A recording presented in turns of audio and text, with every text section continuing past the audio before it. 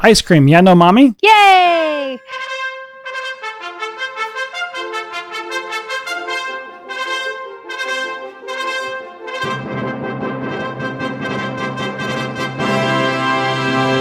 Today is Wednesday, July 10th, 2019. Time for episode 87 of the Barnhart Podcast.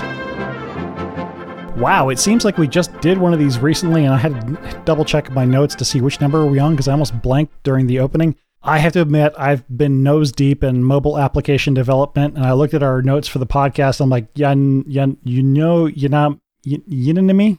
What in the world is this? The anonymous?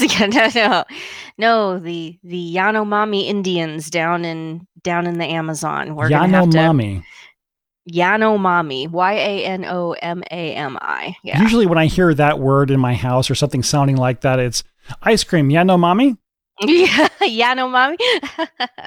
Well, unfortunately, the Yanomami are so far gone that they don't even have organized family units. So I don't even think there are little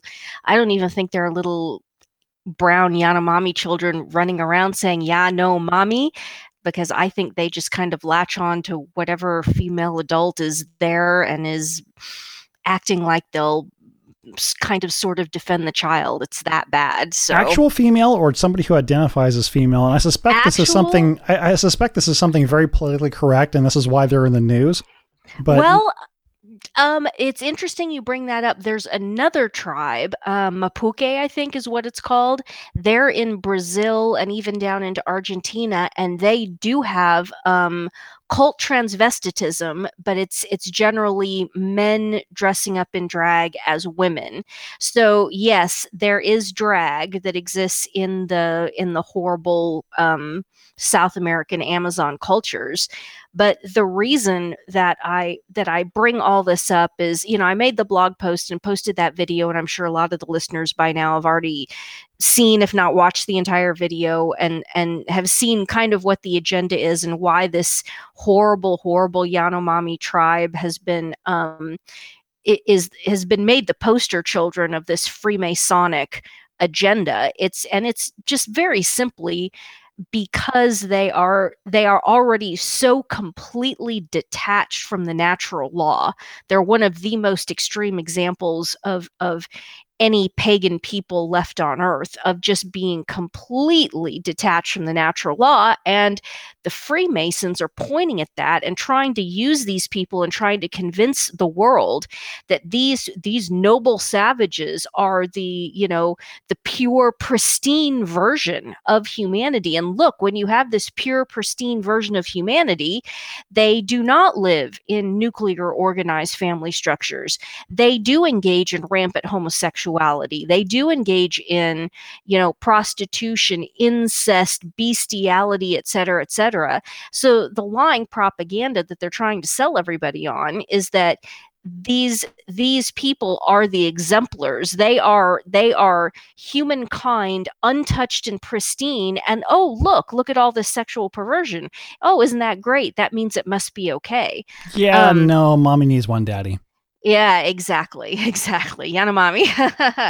And so, but then what this all leads to is the fact that we need to have the extraordinarily now politically correct conversation about what should be the Christian attitude towards these Amazonians or the pagans in Papua New Guinea, Indonesia, the ones on the island, what is it?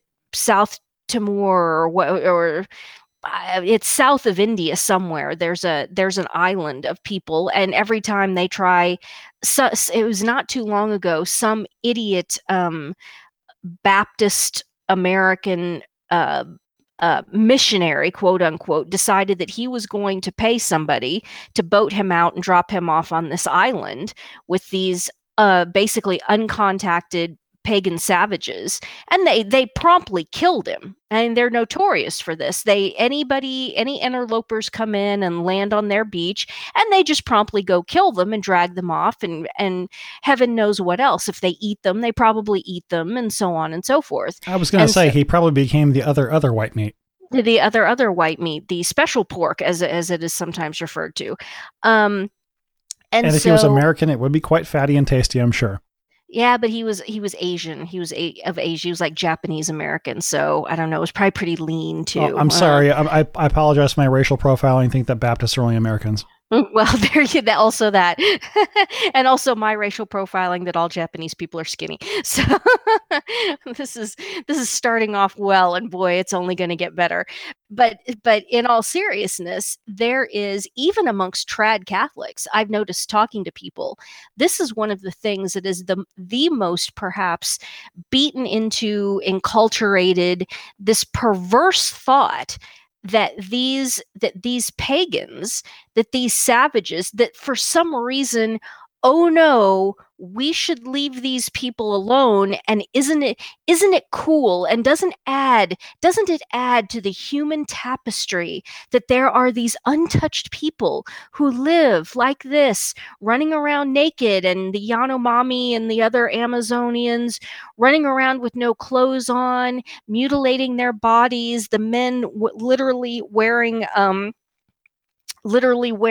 hollowed out gourds on their male member and things like this. Oh, we should leave them. And who are we to impose our culture on them? And I just sit here and shake my head and think, what, if anything, do you actually believe about the faith, about our Lord, about any of it? Well, first off, there's the Great Commission where you have to go out and spread the gospel to the entire world. But secondly, I thought the big push of the last 60 years was to encounter people in dialogue. We're not even going to encounter them. We're not even being consistent with Vatican II ideology at this point.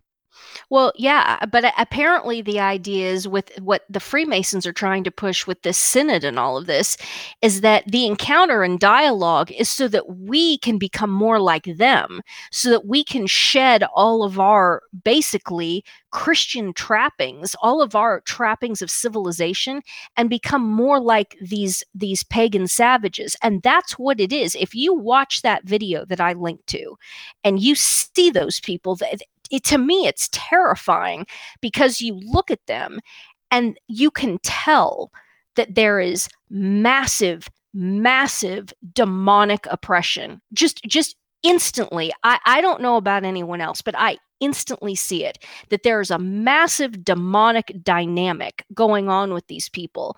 And it's a proof set of how sin makes you stupid.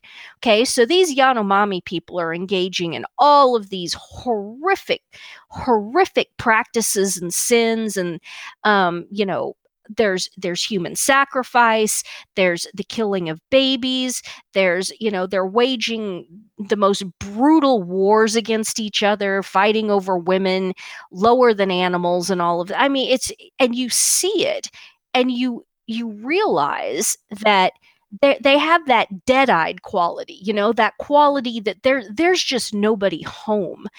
And then not only is there nobody home, but they are now prone to these actions, activities, ways of life that are literally lower than what animals do. Animals know better than to had to try to copulate with animals of the same sex. I mean, I'm sorry, they're the sodomite, the pervert activists are trying to convince everybody that, oh no, animals are just, screwing anything right, left. No, no, no, no, no, no.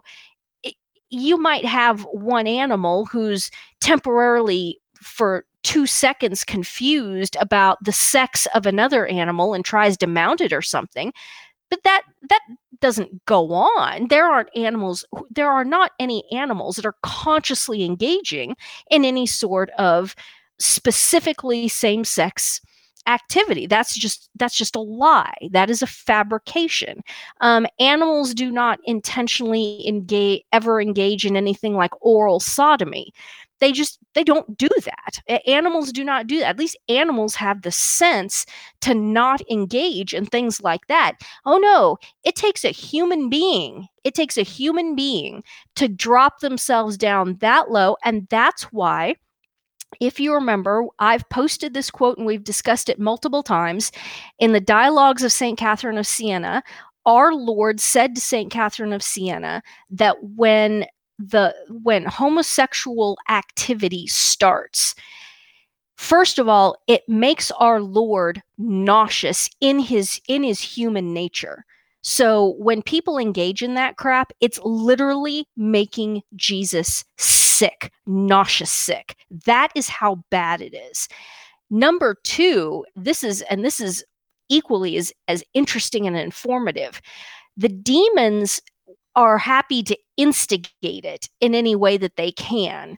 They like to, the imagery that's used is shooting people with the arrows of lust and so on and so forth. But when that sodomy crap starts in, when two guys or two women start going at it, the demons have to withdraw. They don't stick around and watch. And you would think, well, you'd think that the demons would get off on that. And our Lord explained why the demons withdraw and can't even themselves stick around and watch it. It's because demons are angelic beings, that their nature is angelic.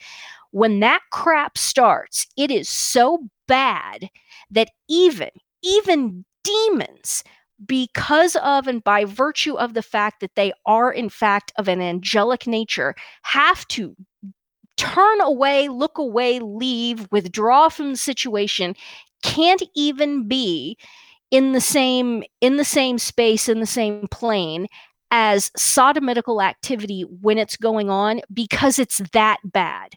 It's that bad. The demons are happy to get us to engage in it, and they relish in the fact that we are doing something that is so sickening that it's even lower than animal, that we are debasing ourselves that bad. Oh, that makes the demons, that gives them tremendous diabolical satisfaction. But they can't stick around and watch it, because even they can't stand to be around something that sick and twisted. So you look at these Amazonians, any of these so-called noble savages, you can even apply this. Oh, I told you we were going to get super politically incorrect. You can apply this to the Black hip hop culture, as we've taught, the Black rap hip hop culture, as we've talked about a lot. That whole thing of human beings freely choosing to debase themselves into an animal or sub-animal category, basically. And so I just marvel at Christians, at Catholics, anybody who looks at these people and looks at how they live, running around naked, the way they treat each other. Clearly, the societies are loveless in any meaningful sense of the word. People are just objects. And you look at this, and you would think that if you were morally sane, the first instinct you would have is, my God, help us go get these people and save them from this sickening culture that they're in. We should aggressively desire to get these people advanced, get them baptized, get them advanced into a human Christian culture. We should absolutely desire with every fiber of our beings to want those Amazonian pagan, any of the pagan cultures, those cultures to be eliminated. It's not cool. It is not cool that there are human beings running around naked with plates in their lips, screwing left, right, center, animal, vegetable, mineral, not living in family structures. Do you want to live like that? And don't come back at me with the whole, well, that's their culture. That's what they're used to. If you give them the choice between living in white Christian Western culture or their own, rainforest animal culture, they would freely choose. They would want to live in their own. Well, the fags in San Francisco who are in the bathhouses, if you give them a choice, they're freely choosing to live like that.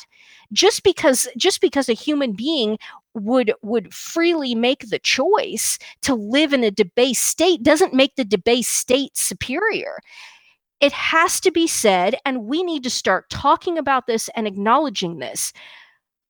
What can now be categorized as Christian culture, Western culture, is objectively, intrinsically superior on a massive level to how these people, these pagans, are living, these Amazonians.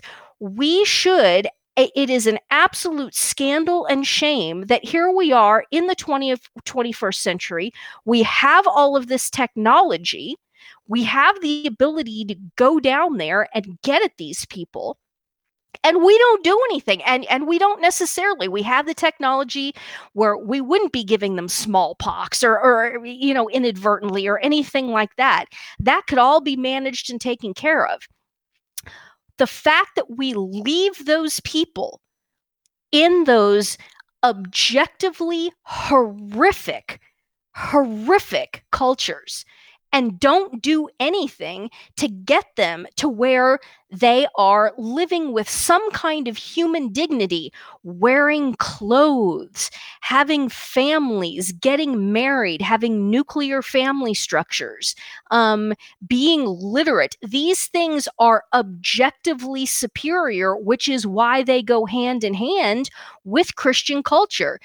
Any one of those little Yanomami or any of the Amazon pagan or Asian pagan cultures, if you went in and grabbed an absolute newborn baby out of one of those cultures and raise them, you could raise them to be classicists. You could raise them to be so that they had the capacity to be mathematicians, scholars, scientists, whatever. And they also, most importantly, perhaps, they would be raised in a Christian culture in which they had a sporting chance of being a saint, that is to say, of being saved. Okay, how in the world? This is a fascinating meditation and thought on, what the church teaches with regards to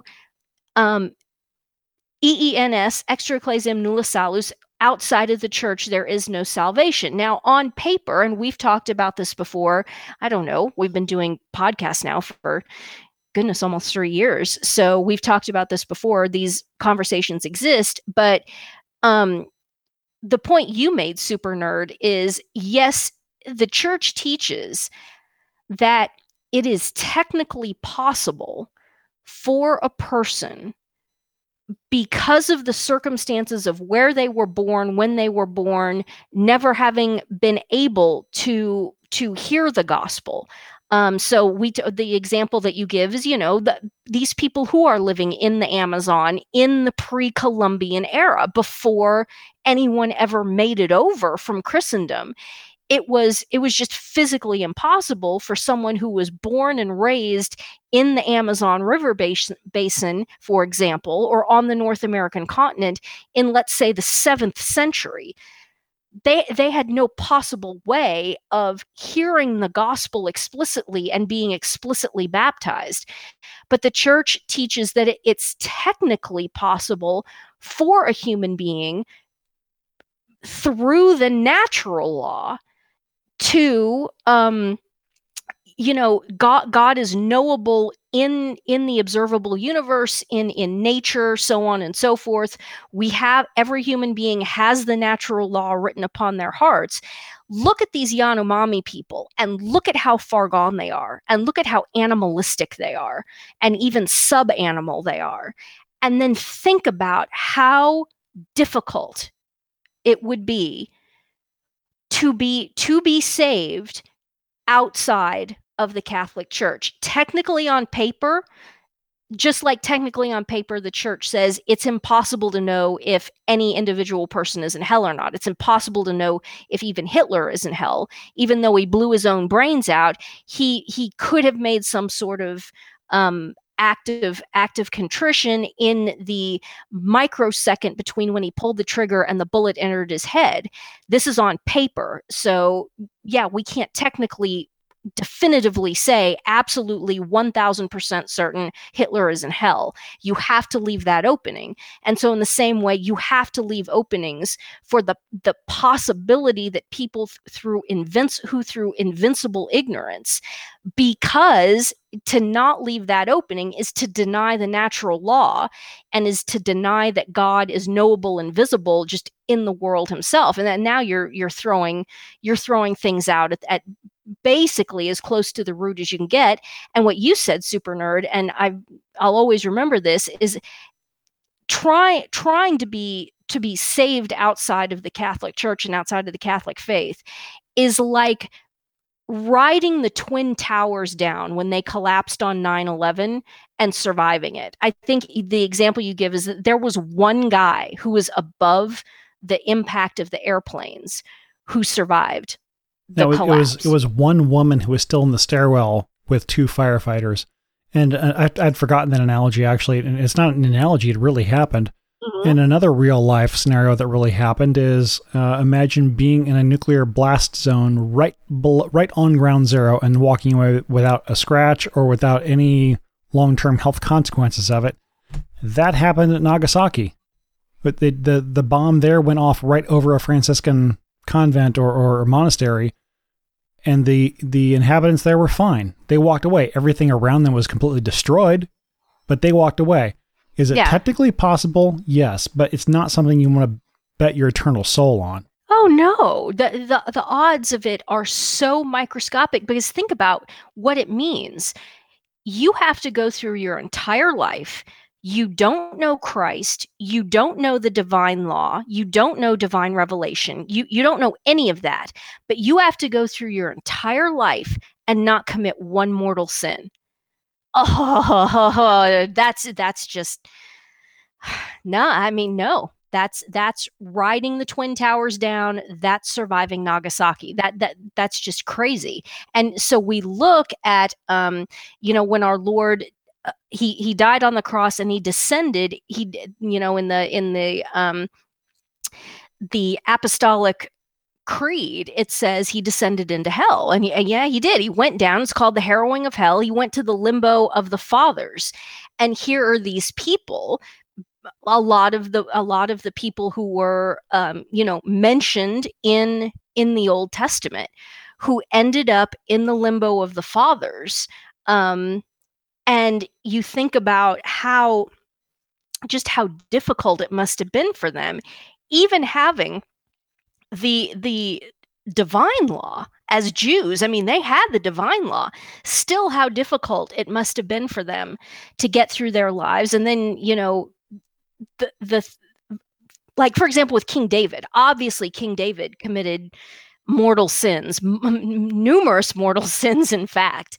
But he was able to make acts of contrition that had such purity that he made it somehow into the limbo of the fathers, and then had to sit there and wait with all the rest of them for our Lord to come and get him. And, presumably there must have been, I don't know what the church teaches, if any of them had to be purgated or not, or if their time in the limbo of the fathers was purgation. I'm not sure. That's an interesting question. If anybody knows the answer to that, after our Lord harrowed hell, did any of those fathers have to be purgated? Interesting question. My guess is that purgatory was in effect probably from the time of Adam and Eve, because they had some purgation to do. Whether or not they of course, they also had 1,000 years on earth to make amends. In the same sense that Mary Magdalene earned a second virginity, maybe they earned a second innocence.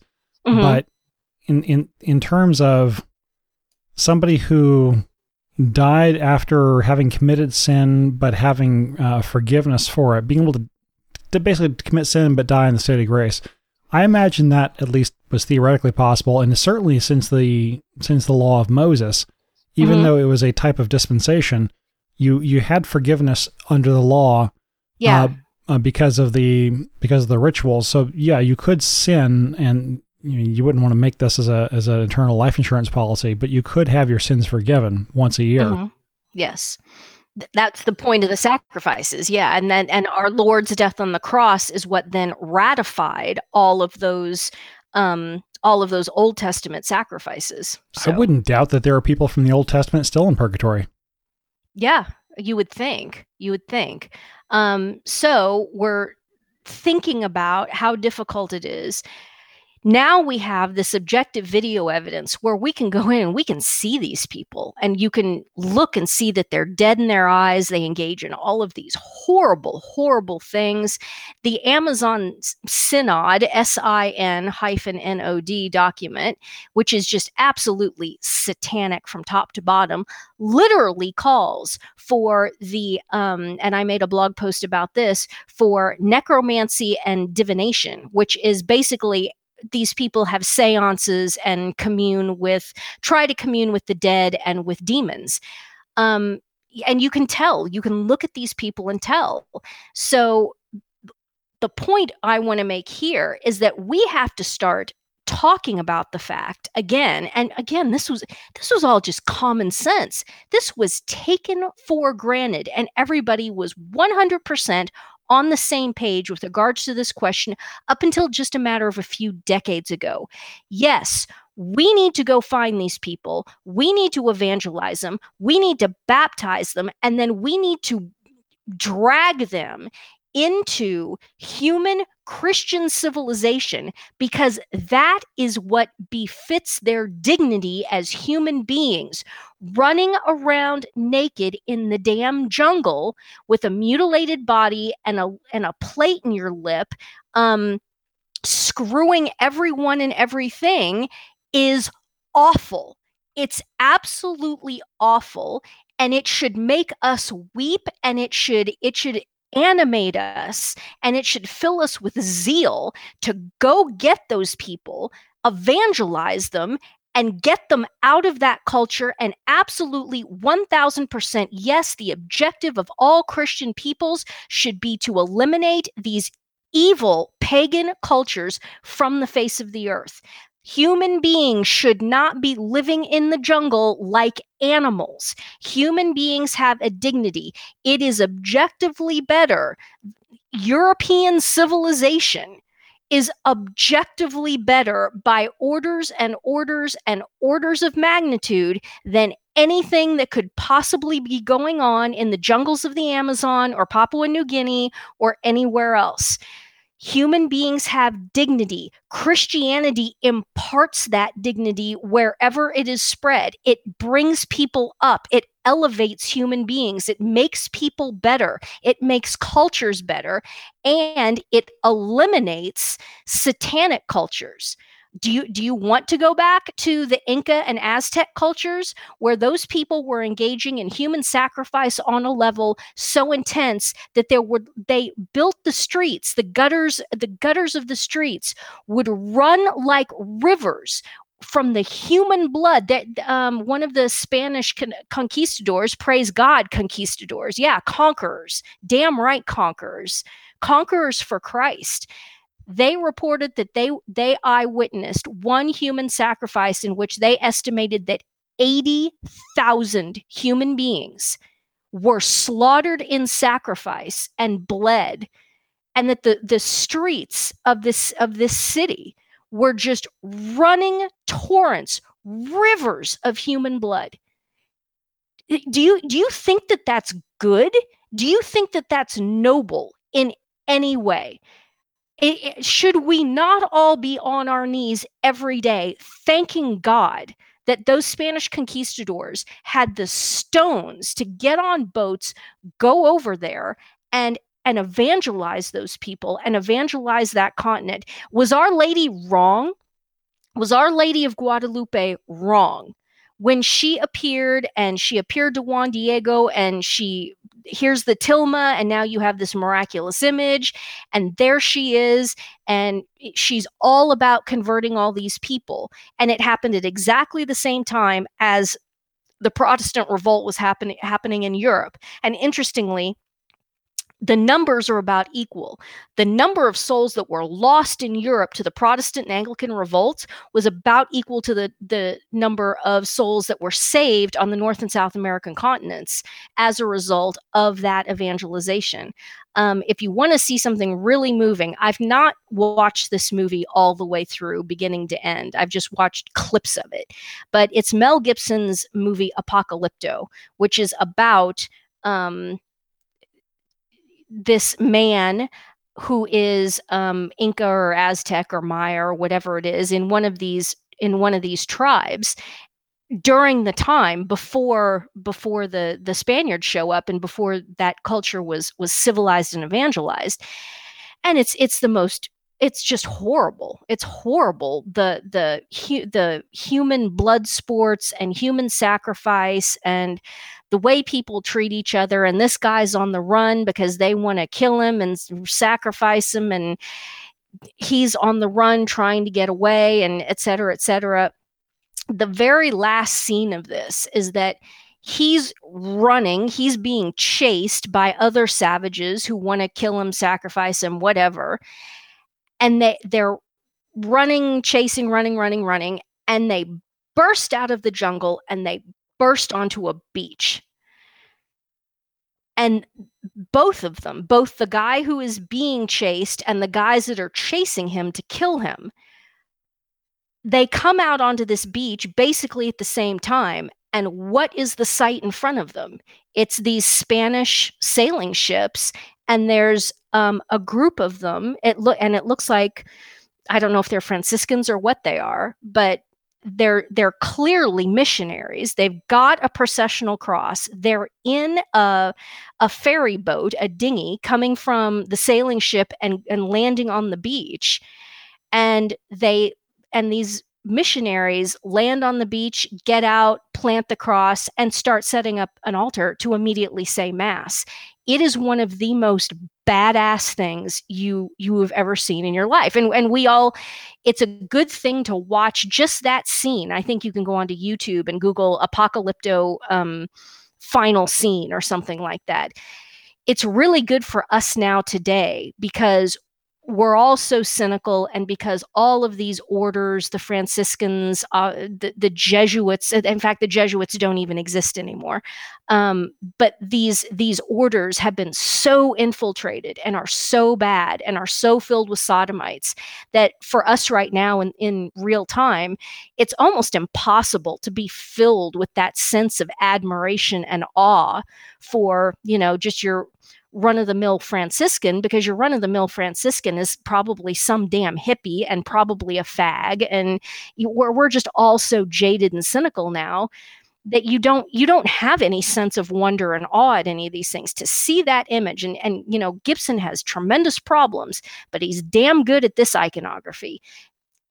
He captures that, oh my gosh. And do you realize what these people did? First of all, you get on some little bitty boat by today's standards, little bitty wooden sailing ship, and go tearing out into the open ocean, cross the Atlantic. That's badass to start with. Go ahead. I was going to say, you should say crawling out. You say tearing out. That suggests you can make the trip quickly, but they had very slow trips, which is exactly part of the problems they had. They had massive nutritional problems because they had so long at sea, they didn't have proper nutrition. Yeah. So just making the journey across the ocean to start with requires tremendous bravery, tremendous stones. Then you land, you get here, and at this point, the Spanish conquistadors, they knew that there were people here, and that the people here were not, that the people on the North American landmass and so on, and in the Caribbean and so forth, were in bad shape, shall we say. I mean, they were pagan animals engaging in very bad things. And what did they say? They said, let's go, all the more reason. So these guys roll in, they're half dead from malnutrition to start with. They land, and then they go in to these cultures that were so violent, and being as outnumbered as they were. Now, granted, they had superior weaponry, they had guns and so forth. And armor, too. And armor. That made a big difference. But still, just being outnumbered the way they were. And you realize just how incredibly courageous and filled with charity. I mean, come on. Were they looking for precious metals? Sure, they were looking for precious metals. Sure, they were. I'm not going to begrudge them that.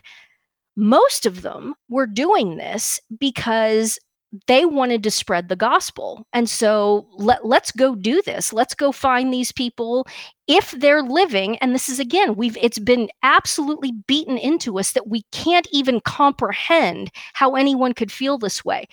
There are other human beings on the surface of this planet who have not heard the gospel and who are living like pagan savages, some of them in a sub-animal or even satanic culture. Let's go help them. Let's go civilize them. Let's go bring the gospel to them. Let's bring them at least up to the level of our Christian civilization.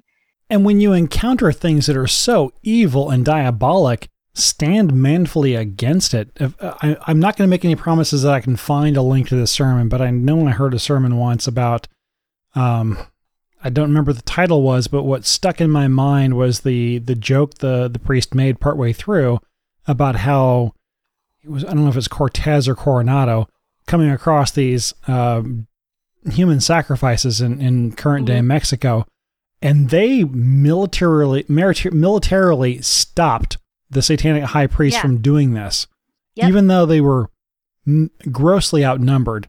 Yep. They said, this is not good. You put a stop to it right now, or we will kill you and anybody else who tries to take it up. And it just so stunned these people that such a small handful of these people would even threaten the head of these people. It kind of took them off guard, but maybe there was clearly there was protection from heaven involved as well. These guys brought priests with them as well. But just the idea that they weren't just merely observing rivers of blood running in the streets, they were manfully standing for the faith as well and say, you will not do this anymore. Yeah, I mean, you should look at that and it should just be in your mind, oh, hell no. Hell no. This ends now, and we will fight and die doing everything we can to end this. And you know what? They did. They converted almost 100% of them. That's why everything south of basically the Colorado state line, everything south of that was Catholic. Almost everybody got converted because of that. Just looking and saying, no, there's no way that we can have any fraternal charity, which remember is the second joyful mystery, the visitation, fruit of the mystery, fraternal charity, love of neighbor. How can you look at those people? How can you look at the video of the Yanomami, look at the video of the people in Papua New Guinea who are still cannibals, look at the video of, pagan tribes that still exist in Africa. Hell, look at videos. There's a video going around viral right now. I saw it not too long before calling Super Nerd to do the podcast. And there's this viral video going around of this family of American Black people in the rap hip hop culture, clearly in Disneyland, in like the toddler section of Disneyland, just having a full-on, all-out brawl. I mean, hardcore brawl. And you should look at that in the same way that you look at these Yanomami, Amazon running around naked pagans and all of this. This is a subhuman culture. This shouldn't be permitted. It's not enriching the human tapestry or any of that bullshit. That is all complete bullshit. These things are not just objectively inferior, they're objectively evil, a lot of these cultural aspects. We should be doing everything we can and be just filled with zeal to go end this. It should be on everyone's heart to get everybody in Papua New Guinea living on a decent Christian cultural level. All the Africans, all of these other people. That's what we should be looking to do. And not only are we not doing that, but we are standing by, watching, and doing absolutely nothing as our own cultures are being systematically reduced to this pagan, subhuman, sub-animal level, and congratulating ourselves and saying, oh, aren't we enlightened? Aren't we, wearing it as a badge of moral superiority that, oh, yes, we should leave the pristine peoples of the Amazon untouched. Oh, yes, we should be tolerant of the diversity of the Black American hip hop culture and all that goes with that. I mean, let's talk about it from the angle of feminism, if you want to. Okay, you're pro woman. How can you look at a video, a documentary of how women live and women are treated in these South American pagan cultures and not just be horrified? Absolutely horrified. And all the women out there listening, one of the things that you should do as an exercise in gratitude and humility is think about what if the divine providence had seen fit to have me be born as a little baby girl in October of 1976 in one of these damn Amazon pagan tribes. If you're not sprinting to the church to be on your knees before our Lord in the tabernacle, just saying thank you, thank you, thank you, thank you for not putting me in that situation, for not having me have to live in a culture like that. If that doesn't fill you with gratitude, I don't know what possibly could. You see all these people bitching and whining and moaning and complaining. We have to put a mild language alert or average language alert on this one, but it's an appropriate word. Bitching, moaning, whining, complaining. This is awful. That's awful. Da da da. I hate everybody. I hate everything. Blah blah blah. Now, I can understand how you can certainly look at aspects of our culture and absolutely critique them. But you know what? There's a certain point where you need to just come down objectively and say, look, I have the ability, and especially speaking as a female, as an unmarried adult female, you can't leave a woman unattended in these Amazon cultures for 5 minutes. If a man, assuming the ones that have any familial structure, or even anything that looks like a semblance of marriage, if you leave your woman unattended for 5 minutes, when you come back, she will be not just raped, but perhaps gang raped to death. Gang raped to death. Yes, feel free to critique our culture and how it's going down the crapper. No question. But you know what? Let's not forget that we are literate. We have unfettered access to the sum of human knowledge that we have access to via a baby television that we all carry around in our pockets all the time. We can walk the streets alone. We can live alone if that's the way the divine providence has it worked out. As for someone like myself, or we can be married and have children and and have this intrinsic stability. You can leave your house. You get up. You put on clothes every day. And again, this is I was kind of thinking about the whole thing with the Yanomami running around naked. This is one of the manifestations clearly of this Freemasonic drive to make Christian culture into a sub-pagan, even animalistic or sub-animalistic kind of a culture. You see it right now, especially in the summer, obviously, is you just see women walking around who are basically naked. And I think we've probably talked about this on previous episodes, but I've noticed it even more this summer. This summer, apparently the fashion is super, super, super, super short cut off denim shorts, the kind of denim shorts that are so short that the butt cheeks are hanging out the bottom of the shorts. And all the girls are wearing these, even the big fat ones. I mean, no one should wear those type of shorts. Even the girl who's in the absolute best shape ever and doesn't have a stitch of fat on her or anything, even she shouldn't be wearing those, just because it's ugly and hideous because of the immodesty of it. The way you're describing it makes it sound like Daisy Duke would say, "Girl, you better put some clothes on." Yeah, Daisy Duke would literally say, "Sweetie, you cannot even be walking the streets looking like that." But walking the streets is probably the key phrase. If we're going, walking the streets is the key phrase, indeed.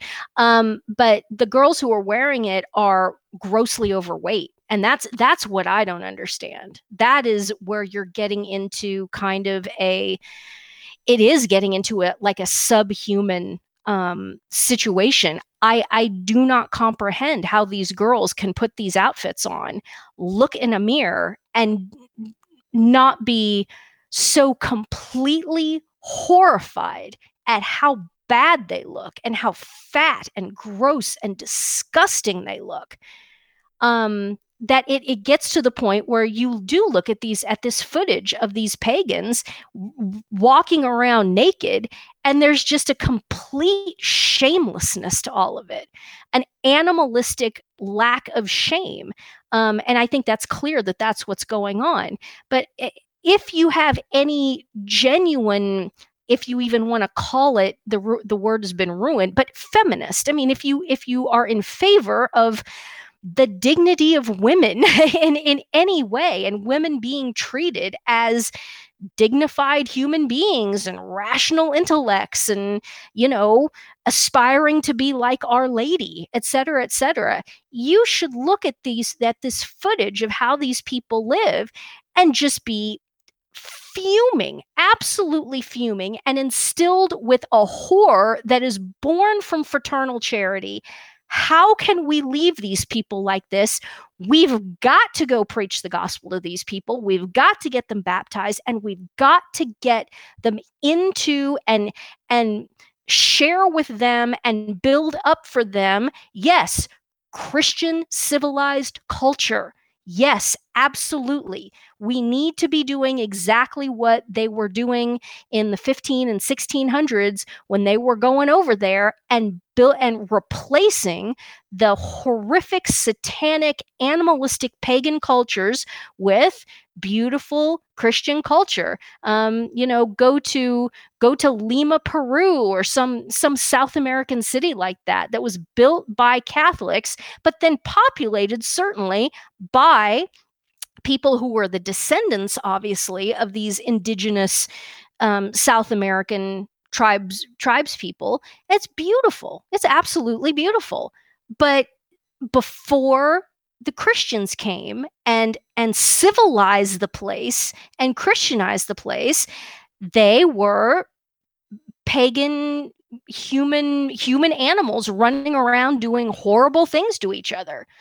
There wasn't the kind of stability and safety and freedom and just dignity, just human dignity. So that's the point. We have to get away and not and do it without any compromise, no hedging of any of this. These cultures are intrinsically inferior and mostly evil.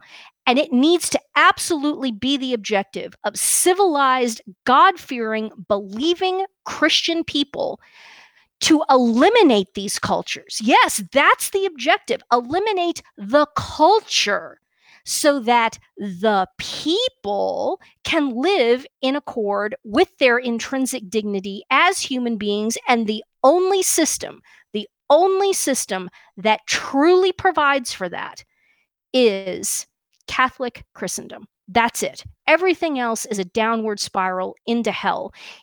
What Protestantism has been is it's taken the already relatively high level of European Catholic Christendom and just sent it swirling down the toilet into the sewer, which is where we are now. The only thing that has ever raised people up and elevated human culture is Catholic Christendom. And if you don't believe me, for any of you who have ever been on vacation and gone over and seen the artistic patrimony, just the artistic patrimony that exists in Italy, that exists in Spain, that exists in France, even exists in pre-Lutheran Germany, and so on and so forth. It's obvious. It's absolutely obvious that you have to have this supernatural organization of the one holy Catholic and Apostolic Church in order to imbue the ability for man to ascend, not descend, but ascend, or even just stagnate. If you want mankind to ascend, you have to have this Christian culture, which at the end of the day is a supernatural thing. It's a supernatural dynamic, and there can be no hedging on this, and this has to stop. And maybe this so-called Amazon Synod, maybe this will be the opportunity that people just need to start raising hell and saying, how can we tolerate just leaving these people to this? How can it be that you've had these missionaries, these Silesian missionaries, in the case of the Yanomami tribe, down there living right next to the Yanomami, and they pride themselves, they brag about the fact that they've never baptized anyone. What in the hell are you talking about? You've never baptized anyone. That right there betrays. It's clear as day. They don't believe in any of it. They don't have any supernatural faith. And the truth is, a lot of them, like the anthropologist who went down there, they go in there because they see it as potentially, a lot of them are sex perverts, and they see that it's an ability to get perverted sex with children, so on and so forth. Interestingly, this is also the dynamic that you see with a lot of the United Nations employees. Who in the hell signs up to join the UN and go work for the UN in Haiti or in, deepest, darkest Africa? Who are these people that do it? You know who a lot of them are? Pedophiles. They go in there and they, like, for example, they request to be sent to Haiti because they can procure sex with children easily. And it usually ends up being a dynamic of some sort of prostitution quid pro quo, as it was with the Yanomami. These anthropologists went in and were engaging in it was a transactional affair. I will give you this item from the modern world. I will give you guns. I will give you XYZ if you, adult man, engage in sodomitical acts of every shape and kind with me. And the Yanomami would say, yeah, okay, that's fine. I will give you this, that, or the other if you let me have sex with your 7-year-old daughter. And oh, sure, no problem at all. Yeah, absolutely. No, they don't care, because they're in that subhuman, sub-animal, diabolical mindset. Other human beings are just objects. And it's all about just me, personal power, me. Yes, you give me a gun so that I can go shoot my enemies in the jungle. I will, yes, let you have sex with my children. Yeah, no problem. Because there's no love there. That's how far gone these cultures are. And so you've got sex perverts in our culture who identify that and latch onto it. And now the whole thing is being deceptively used, and people are being told, well, look, and this is where it's all going. These Yanomami, they're the pristine version of humanity, and look, they engage in gay sex. They have open.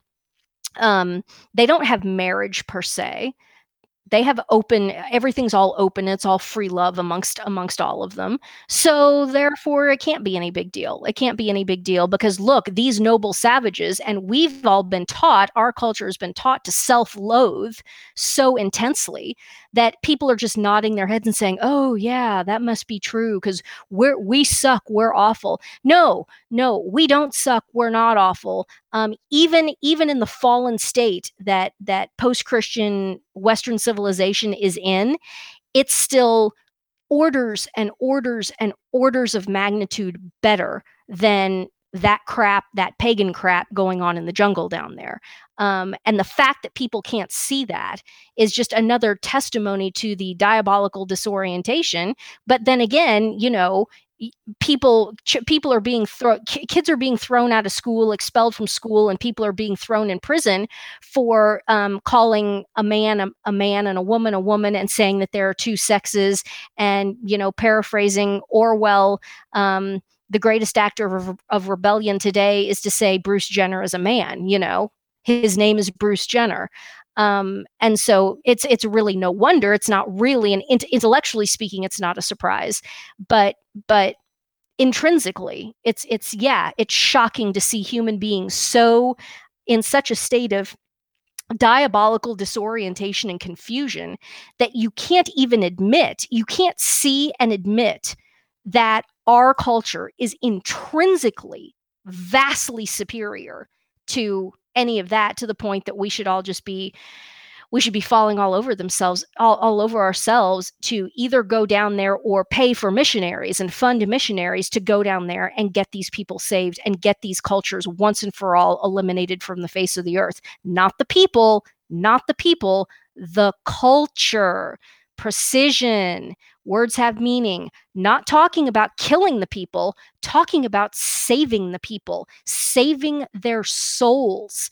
That's what we're talking about. And yes, in order to do that, that means eliminating the running around naked with a gourd on your unit, screwing everything right, left, and sideways. Yes, that it means the two things are mutually exclusive. You can't be a Yanomami tribesman as they exist today and be a saint. That just isn't, that for all intents and purposes, that is simply not possible. Not possible. You cannot be a Yanomami with a plate in your lip and achieve the beatific vision. Okay, what do we believe? What is the priority here? What do we believe? And sadly, there's a bunch of trads that won't even state this or won't even make this leap. Oh no, the human culture is richer and better if there is this diversity, and we have these different pagan cultures, and we can learn from them. Nope. I can't learn a damn thing, not a damn thing, from any Yanomami tribesman. Sorry, not interested. We're the ones with the information. We're the ones with the truth.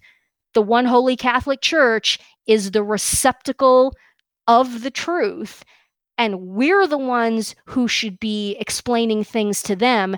They have really little to nothing to say to us that's instructive in any way. So, dismount soapbox. There it is. I have to wonder, how hard was it for the people who are promoting the Yanomami, or whatever they're called? Mm-hmm. How hard was it to find a tribe or group of people who are living so opposed to the natural law? I'm not an anthropologist. I haven't gone to find populations who haven't seen white people. From what I've heard, most of them live in accordance with the natural law. So to find somebody who is living manifestly opposed to it is a bit of an anomaly, to say the least. But that's the point. That's why they've cherry-picked them, and that's why they're being held out. There are other tribes, and this is a point that was made, is that there are tribes in Argentina that, Bergoglio, having been the Cardinal Archbishop of Buenos Aires, he had interactions with these tribal people, up in northern Argentina when you get up towards Brazil and into the jungle and so forth. And they're pagan, but they still have some sort of a connection to the natural law, and they live in patrilineal organizational, something that could be that is very clearly recognized as marriage and nuclear family units. Why isn't I think they're called the Mapuche or something like that? Why is the focus maybe not on the Mapuche, or just a broader focus in general? Why is it that it's these Yanomami that are being held out as the poster children of this? Because the Yanomami basically tick every criteria, every box on the Freemasonic agenda of dissolving the family. In fact, in the video documentary that I linked to, the quote is no, what is it? No God, no money, no leader. It's everything that Freemasonry wants. It sounds like a John Lennon song almost. That's exactly it. And the person who sent it to me said, cue the John Lennon music, cue Imagine. No religion, no God. Let me pull it up here if I can scroll through. No, where is it? Da, da, da, da, da. No social classes, no leader, no God, no money. That's a pull quote from the documentary itself.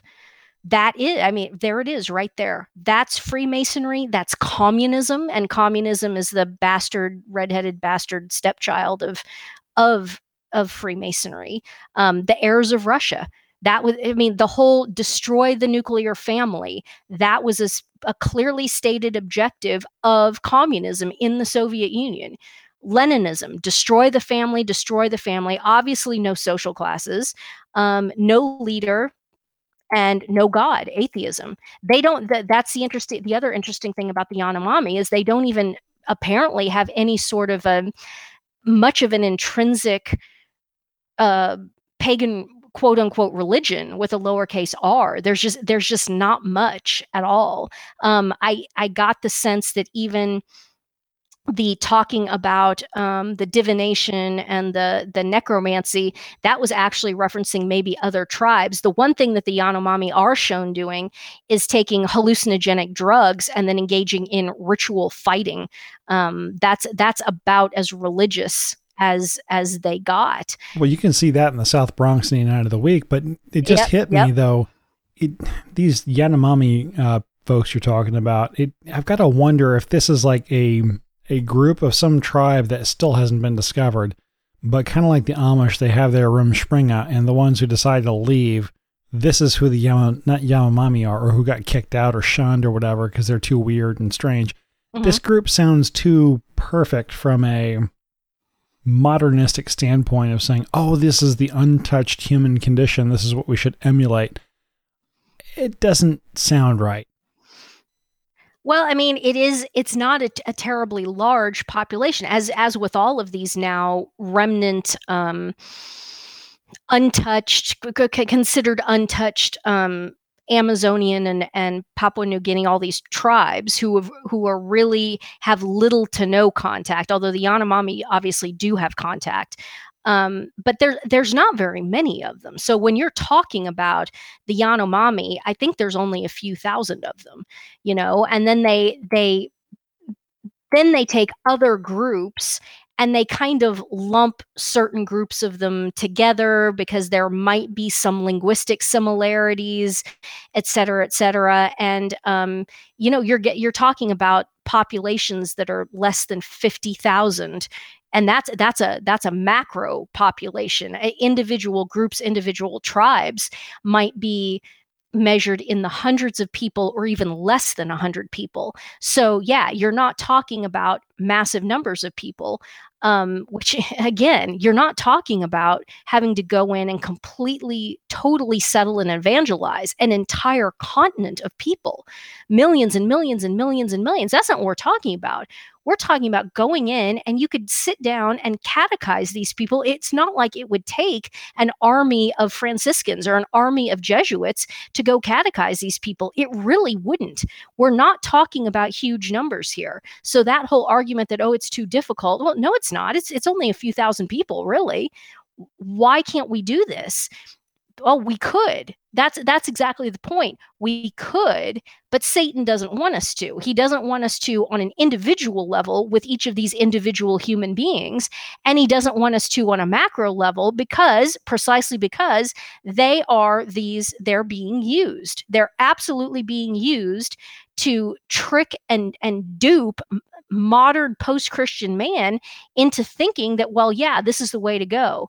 This is, if they're doing it, oh, these noble savages, if they sit around and masturbate and engage in sodomy and do this, that, and the other all day, then it must be okay for us to do the same thing too. Well, let's go pull up pornhub.com and see what's on, because people are now telling us that this is just the natural, noble human condition. Dun, da, da, da, and here we are. And of course, all this is happening in the country which has the largest Catholic population in the world. Brazil is supposed to have more Catholics in their country than any other country in the world, and they can't even convert people in their own country? No. And yeah, I mean, Brazil is huge, and I think a lot of Americans don't appreciate it's huge in terms of land mass, but it's massive in terms of population. But again, yeah, it's just like anywhere else. You look at the state of the church there, and yeah, most of them are still baptized, but it's like, well, so are the, I'm sure the people in the video, and we'll put the video of the black people at Disneyland having the melee. We'll put that in the show notes. I'm sure they got baptized at their black church too. What does that mean? What does that mean? Is there anybody left? Is there anyone left who actually believes any of this? And like I said, there's trads out there, trads who have fallen for this cultural diversity thing.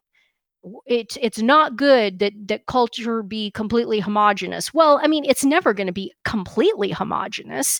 There's going to be differences. I mean, there's differences between the culture in Italy and the culture in France, but they were both basically 100% Catholic. But there's huge cultural differences, and just as there's cultural differences with Germany. I mean, those people were all Catholic up until 15 whatever.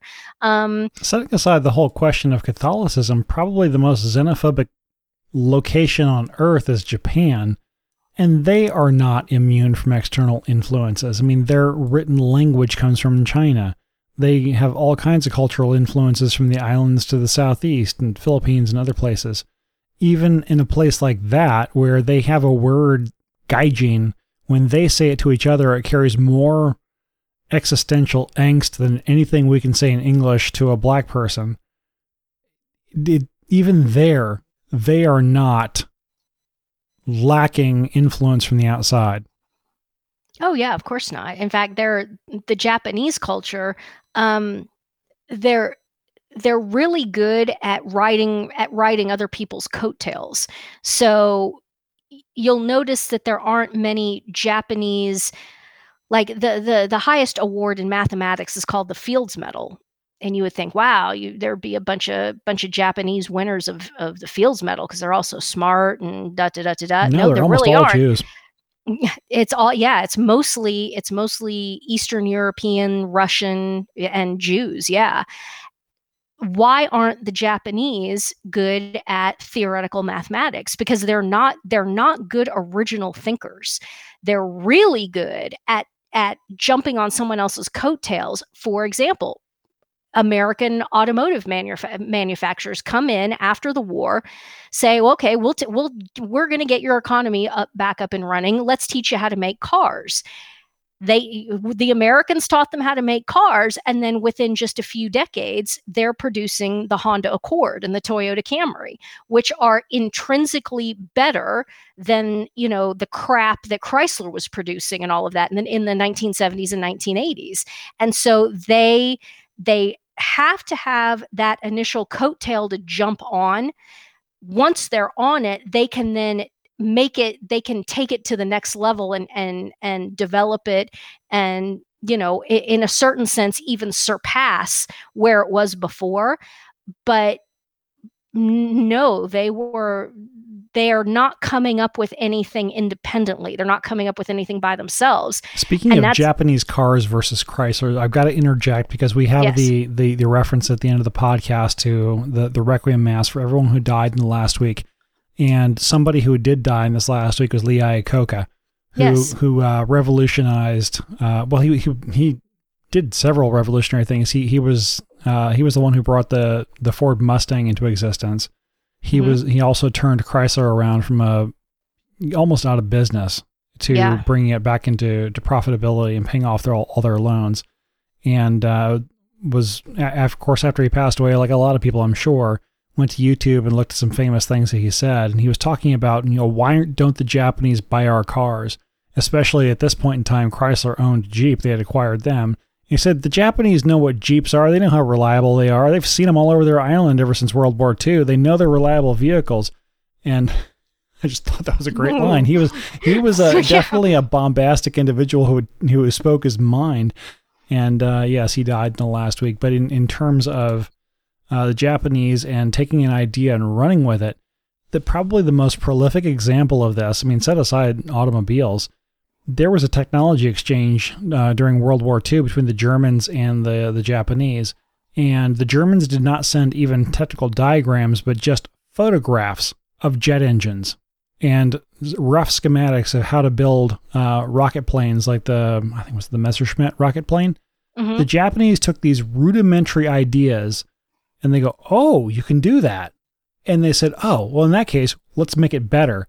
Yeah. And the German rocket planes would take off from the ground on rocket power, go up to, 29,000 feet, could shoot down a B-29, and then they are out of propulsion at that point, and they just glide back down, unless they get shot out of the sky by a P-51, which they can't evade at that point because they have no propulsion. Well, the Japanese say, well, why don't we extend the model so this can fly 200 miles out to sea, seaward, attack an American convoy, and then turn around and fly back on rocket power far enough so they can then land after it runs out of propulsion. They had American intelligence found completed prototype aircraft of jet engines that the Japanese, if they'd had 6 more months, they could have put these into the field, and they were at least 4 times better than what the Germans had fielded. And the Germans did not send them production jet engines. They had photographs of jet engines to go on. Yeah. It was just the idea they say, oh, I see what you're doing there. I would never have thought to do that, but now that I see what you're thinking, I know how to improve that. Mm-hmm. And they are phenomenal at doing that. In fact, that anybody old enough might remember the commercials for BASF. We don't make the things you use. We make the things you use better. Things that you use better. It's a Japanese and company. BASF is a Japanese company. Yeah, yeah. Yep, Panasonic. All of the electronics, all of the television, all of that. Zenith was basically the last American television or really technology company of any kind. And I don't even know if Zenith exists anymore. I haven't seen that name brand in a very long time. Yeah, so they just figure out how to do everything better, but they can't make that first step. They can't invent the thing itself. And this is another reason why their economy, they've had a lot of economic problems, and their economy is always very precarious. It isn't just because of their just ridiculous use of debt. The reason why they have this ridiculous use of debt is because they're such a follower society and follower culture. Everyone goes to the University of Tokyo and who studies economics. So they've all gone to exactly the same university, had exactly the same professors in exactly the same program, and they all come out of it lockstep robots. And so when you're trying to populate the government of Japan or whatever with economists, they're all making exactly the same mistakes. And they're all on exactly the same page, and they're all convinced that they're right and that there's no other way. In the Japanese culture, there isn't any, healthy back and forth, healthy disagreement, diversity of thought, diversity of opinion, because conformity is so it's everything to them, that they can't think originally. All they can do is latch on to someone else. It almost kind of reminds me, as I'm sitting here thinking of it, it reminds me of, the work we've done on diabolical narcissism, and how there's the alpha and beta. So you've got the alpha psychopaths, and you've got all the beta little diabolical narcissists that latch on to the hyper criminal above. And then once the beta latches onto the alpha, the beta will brook no criticism. They're completely tribalistic. You're on this team, or we hate you, da da da da da. No criticism will be brooked whatsoever of the alpha. And that's kind of what the Japanese culture is like. They just glom on to whatever they glom onto, and then they're stuck, and they can't think independently and think their way out of it. So I don't know. Maybe some of the listeners will be sitting and thinking and making the critique. Well, Anne, you're talking about these Amazonian tribes, and they're pagan, and they didn't have Christianity, and look at what they descended into. But why wouldn't you say that the same thing about the Japanese, for example? And what I would hasten to remind people is that Japanese culture is one of the most screwed up cultures, and the things that the Japanese do, especially in terms of war crimes, they are some of the most perverse, sickening, demonic, diabolic people that have ever existed when they are given the opportunity to engage in war crimes, torture, so on and so forth. The Japanese have done things to their enemies in wartime that you and I, even as we sit here now, as bad as our culture is, and as much violence and perversion as there is in our culture, those people have been for centuries doing things to their prisoners of war and so forth that you and I can't even sit here and make up. I mean, there's things that are so bad that if we heard it right now, we would be emotionally traumatized. The rest of the day, we'd be an absolute wreck.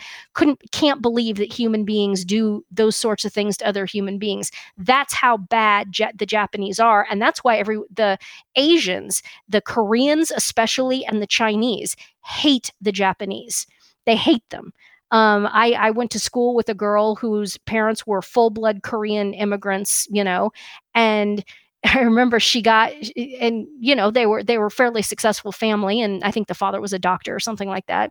And she turned 16, and they buy her a car for her birthday, and she was bought an American car. And I remember the other kids asking her, "Oh no, why didn't they get you like a Mazda Miata or something like that?" And I remember her specifically saying, "Oh no. No, my parents would never, ever buy a Japanese car. We're Korean." Because of the wartime atrocities that the Japanese have been inflicting on their neighbors, the Koreans and the Chinese, for centuries. And they have long memories about that. I remember this story from a previous episode, and I'm pretty sure I responded by saying that one of my shipmates when I was in the Navy, a guy named Park, the biggest insult you could give him was calling him, "Hey, what part of Japan is your family from?" Mm-hmm. Those were fighting words. I mean, worse than anything you could say about his mom or anything else. I mean, he would come unglued at that point. And it was just, you don't make that association because that's evil. Yeah. And he responds accordingly. I mean, the worst war criminals in SEAL Team 6 have never done what the Japanese did. That's right. That's absolutely right. And the rape of Nanking, oh my gosh.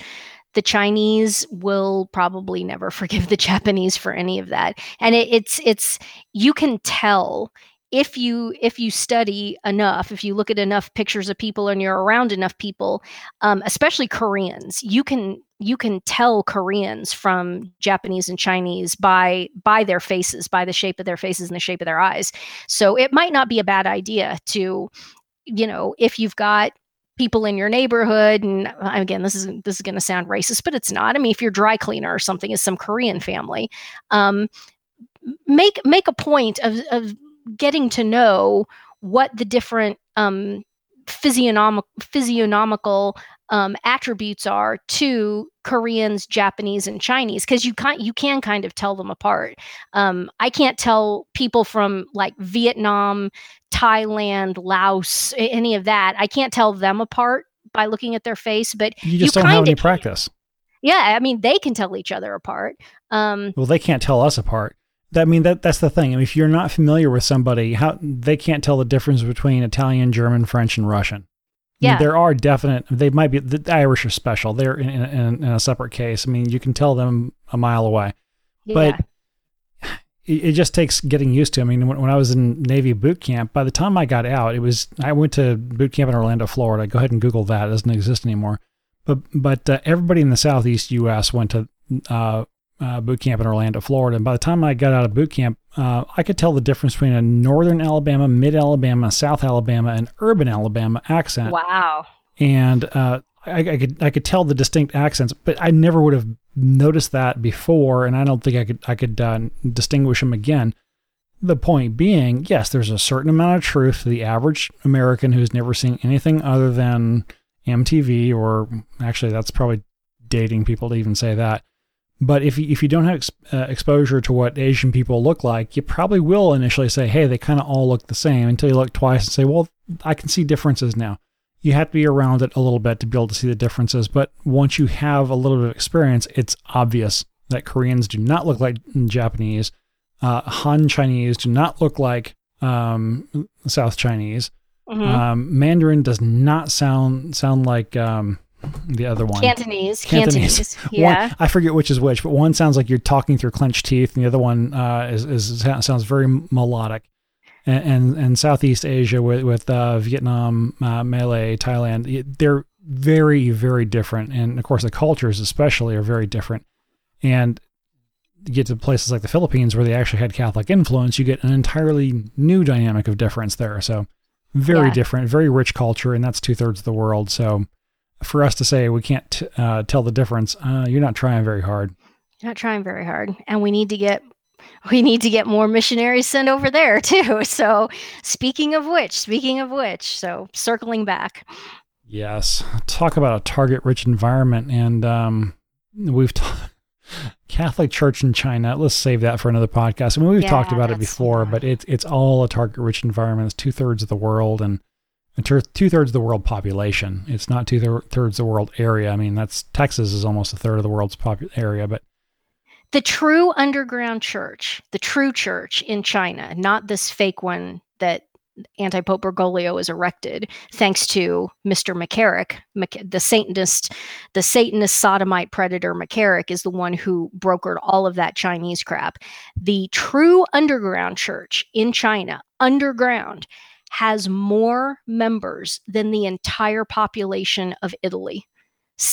There's 65 million people in Italy total, and there's like 67 million people in the underground Catholic Church. That and that's for China, that's basically nothing. That's how big China is. That's how many of them there are. I don't know what they're up to, if they're up to 1.4 billion, I think. I think they're 1.4. I thought it was 1.7 at this point. Is it really? Oh my goodness. And then India is trying to catch up and surpass them, but India is still a little bit behind by several hundred million, Well, China is just so enormous that any of these, quotations, I mean, I've heard these references. There are more people of Czech descendancy living in Cicero, Illinois than there are anywhere in the world except for Czechoslovakia itself. You make comparisons like this to China. I was going to say there are more Laker fans in China than there are in Los Angeles. No, there are more Stephen Marbury fans in China than there are NBA fans in the U.S. Yeah, and I'm maybe exaggerating, but not a lot. Not much. They have a Stephen Marbury museum in China, and in America, we don't even remember who this is. Yeah, basketball is huge there. I mean, yeah. Wow. China is huge. Huge. Yeah. Fantastic. Classy. I almost did a Trump there. It's huge. It's huge. Oh, I use that word in writing now all the time. That is like YUUUUUGE is a go-to for me in written English prose now when conversing with people via email. So he's contributing. He's enriched and expanded the English language. It's huge. Make English great again. Make English great again. Amen. Let's save the HOA rant for another time because I need to do a little more research about that. And you need to calm down so you're not quite as emotional about it. Super Nerd is having problems with his HOA, so I'm sure send in your HOA horror stories to podcast@barnardtopfizz. No, I don't. I don't have any problems with my HOA. I'm actually an officer in my HOA, so in fact I joined just to see whether or not anything was going on. And I don't know. Maybe we're the exception. We're very laid back. We're cool, and we get along with each other. So. But your management company is messing with you, right? We don't have a management company. That's the whole point. Okay, fine. Let's do the story. When I've heard more than a few of these HOA horror stories. My sister's lived in 2 horrible HOAs in the past, and I've collected stories from her. And in both cases, they didn't have the HOA run by the residents. It was run by a management company. And this either happens because it was set up that way, or because the residents decide we don't actually want to run our HOA, we want to pay somebody to run it for us so we don't have to monitor whether people are in compliance or whatnot. Yeah. Well, the problem is that when you hire a company to do something, they have to do something to justify that you're paying them, which means all these tic-tac BS things about your grass is too tall, or you didn't put your trash can back in fast enough, you were 15 minutes late on that, and they'd start issuing citations and fines, and then you have a 71 El Camino up on blocks in your driveway. Your house is the wrong shade of egg cream peach yellow or whatever it is. It's out of all the horror stories you've heard about HOAs. The first thing I look at or look for when I see these stories is it run or is it managed by a management company, or is it run by the residents? That's the first thing I look at. And then even when it's not, you still have busybody, people who have nothing else to do than to get in everyone else's business. And there was the story, was this in Michigan? Somebody had statues of Our Lady, and there were 6 or 7 different statues in their front lawn. And the HOA cited the person for it. And of course, I see this and I just roll my eyes, with my limited experience with HOAs. It's like, okay, there's more to the story to this. And I thought, okay, probably the guy had some big gaudy display. He put something up without getting approval of the HOA. And when you move into when you move into a neighborhood that is under covenants and restrictions that are governed by an HOA, you can't build anything without getting approval. This isn't, limiting your freedoms. You freely bought the property and you agreed to everything before you moved in. So if you do something without permission, the HOA is well within their rights to say you tear it out or we sue you. Now, in this case, it's not clear from the story whether or not this guy had permission to do the landscaping. And the photo, I'll put the link in the show notes. It's the Detroit Free Press. It looks like tastefully done landscaping. And it looks like a really nice house from the pictures I can see in the story. It doesn't look gaudy. It doesn't have, a broken down Jeep in his front yard with 2 wheels off and the thing up on jacks or maintenance material or cars parked in the grass. It looks nice. So I don't know if this is a case of busybodies just who have nothing better to do, or if it's a matter of the management company just decides to say, oh, you got 3 more statues than the restrictions allow for, or if he knows he's in violation and doing it anyway because he wants to have make it a freedom of religion issue. You have those people too. Oh yeah, I think it's probably a combination. I don't know if he had 5 statues, that sounds a little bit much, but it just seems to me that HOAs would just totally attract the kind of people with personality disorders that just got off on just messing with other people and screwing with other people and making other people's life difficult and exerting power over others. So I can kind of see, it always seemed to me that if you had an external management company, that would prevent there being any, animosity to the point of Hatfield and McCoy type feuds arising between neighbors, because then everybody has this common enemy, so to speak. If you're getting a citation, you're getting it from the management company. You're not getting it from your next door neighbor, and I think there's something to be said for that. and I had fairly decent. There one was not so good, but otherwise I had fairly decent, relations, so to speak, with the HOAs that I lived under, and one was generally happy that they were there, because coming from, you can go back and you can drive around in certain parts of the world, of the United States of America, shall we say, and it is disconcerting and not good to see. For example, the example of where I saw this, and it was the most striking, was when I in the early part of my commodity career, I had some business that I was doing in Arkansas. And so I several times had to go to Arkansas, and you'd be driving around in rural Arkansas, and it was in Northwest Arkansas. So there's because Walmart headquarters is there, there's quite a bit of money. There's people with money in Northwest Arkansas, but what you would see is like a $2 million house with just beautiful picket fences, and I mean, just the whole thing was just manicured to within an inch of its life. And then immediately next door to that would be a typical, what you would think of in terms of a rural Arkansas trailer, El Camino in the front yard on blocks, chickens running around, and it was that whole disjointed thing. And I think that especially if you live in a gated community or something like that, that it is reasonable that you have the expectation that there are these standards, these real estate standards, so that, you don't end up living next door to somebody who has chickens and El Caminos, and that's the title of this episode, by the way. Chickens and El Caminos.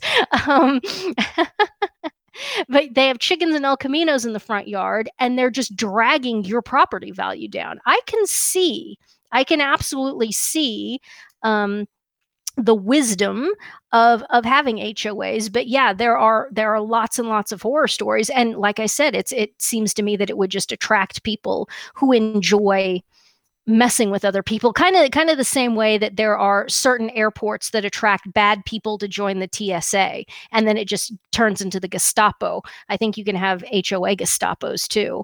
But at that point, if it is a management company, I would think that it wouldn't be that difficult for all of the neighbors to get together and say, hey guys, this HOA management company that we're using, they're a bunch of Nazis. Let's change companies and let's get something more reasonable in here. So I've already had discussions with several of the other officers of this HOA that if we ever get to a point where we don't have enough volunteers to do the things that the HOA needs to do, we're collecting stories about this. And if we ever put it up to a vote to hire a management company, we're going to throw out all of these horror stories as a prelude to all of the things that the management company would have to do in terms of issuing fines and issuing whatever that would be binding under the CC&R has to be approved by the board or can be completely annulled by the board. Mm-hmm. And so, yes, we're going to let them take care of the day-to-day management, but if they do anything that's Nazi, we can say, nope, we annul that. Done. And you know what? You still get your check at the end of the year. Shut up and just deal with it. Yeah, that's right. Yep. It's called subsidiarity. So you guys have the overarching power, but you delegate out the day-to-day stuff. But then when there's anything that needs to be adjudicated or appealed, that you guys yourself have the higher level of power. It's just a function of subsidiarity. Yeah, and if we have actual cases where people are just being unneighborly jerks, we can still write the lawyers' letters and then take them to court and get judgments against them, which they have to pay off when they sell their house, and everything works out in the end. Yep. Well, hope it improves for you somehow, and goodness knows you've got enough on your plate, sir. So you don't need any more. My bad deed punishment for good deeds in the past is that they made me the treasurer. So now I have to rewrite the payment database system. So that's my fun stuff. Anyway, so all of your HOA stories, you can send the email address for the podcast. The email address for the Barnhart podcast is podcast@barnhart.biz, whether it's comments, feedback, suggestions, HOA stories, or firsthand knowledge of whether the church approved or church approved private revelations answering whether purgatory was open for business before the Old Testament. Oh, yes. Yes. Podcast at barnhart.biz. Masses for Anne's benefactors. At least one mass every single day now. And every single week, a mass, requiem mass for everyone who died in the last week, whether you're Lee Iacocca or Ross Perot. Everybody in the last week. Funeral mass for you. Requiem mass for you. The Barnhart Podcast is a production of Super Nerd Media. If you found something of value in this or previous episodes and would like to return some value, please visit supernerdmedia.com for more details, which is completely separate from Anne's donate button, by the way, which is really obvious and orange in the upper right-hand corner of a desktop browser. And if you're looking on your phone, scroll all the way to the bottom, or I'm trying to fix that so it's at the top. But anyway, in terms of donations to Super Nerd Media, that's what Marianne, PMJ, and Carl did. And I need to check the P.O. Box again, or not the P.O. Box, the mail drop. Richard was the last one to send something in, so hi, Richard. Thank you. I'll let you do the Matthew 1720 initiative, and then we can wrap up. Of course, Matthew 1720 initiative, as always, is try to full fast or do some sort of penitential fasting twice a week. And the intention is that Antipope Bergoglio be publicly recognized and removed as antipope and the whole thing be nullified, that Pope Benedict XVI Ratzinger be publicly recognized as having been the one and only living pope since April of 2005, that Antipope Bergoglio repent, revert to Catholicism, die in a state of grace, and someday achieve the beatific vision, and that likewise Pope Benedict Ratzinger repent of anything that he needs to repent of, die in a state of grace, and someday achieve the beatific vision. Our Lady, undoer of knots. And it's really interesting. I've seen there's weird people on the internet saying Anne Barnhart is a horrible, awful human being because she's using Our Lady Undoer of Knots, which is a devotion that Bergoglio himself invented. Nothing could be further from the truth. Our Lady Undoer of Knots dates to the 18th, if not back into the 17th century in Germany, and there's a beautiful painting in a beautiful chapel in a church in Germany of Our Lady delicately untying a whole long rope that just is filled with knots. It's a very beautiful painting, and this is a very, it's not old. It's 300 years old, but I mean, for the by church standards, that's relatively new. But Antipope Bergoglio, I believe, saw this chapel and saw this painting when he was sent to Germany to attempt to do a PhD, and he was immediately dismissed. He was like there for one semester, and he was immediately dismissed because it was obvious that he didn't have the intellectual capability to do a PhD, and didn't have the intellectual capability to learn German or anything else. So he was immediately dismissed on basically academic grounds and sent back to Argentina. And unlike American schools, they kicked him out rather than taking the federal aid. Yeah, exactly. Because this was Germany in like 1970.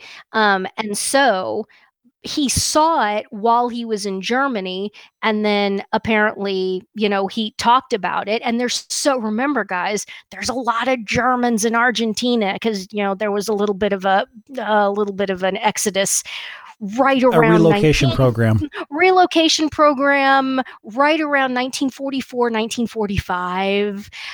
There was quite a few ships traversing the Atlantic from east to west, and a lot of those Germans ended up in Argentina.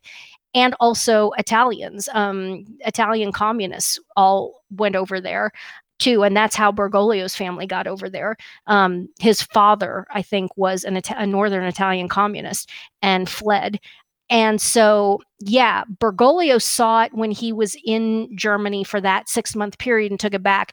Here's what I would remind you all. This is another case of the divine providence. Yeah, Bergoglio, pushed the devotion to Our Lady Undoer of Knots in Argentina. You think maybe that's providential? You think maybe that the fact that there is that weird connection should be a little bit of a signal to us that, yes, Our Lady Undoer of Knots is an appropriate title for the Blessed Virgin to ask for her intercession. And it obviously fits. Talk about a knot. This is the biggest knot that's ever been tied in the 2,000-year history of the institutional church. There's never been a knot this big. And so it's not just because Bergoglio is attached to it doesn't mean that it's disqualified or evil or bad, or Our Lady Undoer of Knots is a bad title or anything like that. In fact, I almost see it as the opposite. I think that it is providential that he did see this devotion and that he did push it in Argentina. That's kind of Our Lady waving at us saying, hello, maybe you should be talking to me and asking my intercession under this title of Undoer of Knots. So yes, our Lord can write straight with even the most crooked of lines, whether it's Pope Francis or somebody else. Yep, absolutely. So yeah, Our Lady Undoer of Knots, she's kind of the number one in my mind. She's the number one go-to patron and intercessor on this question. And then of course there's Saint Joseph, patron of the Universal Church. There's a whole litany of people. We've gone through it, but yeah, Our Lady Undoer of Knots, I'm not backing off of her at all. I think that she's a very important person in all of this under that title. So there you go. Well, to my wife and everyone else who's looking at the time left on the podcast and saying, wait a minute, you already did all of your wrap up. Why are you still talking? Until next week, I'm Super Nerd. And I'm Ann. Thanks, guys. God bless.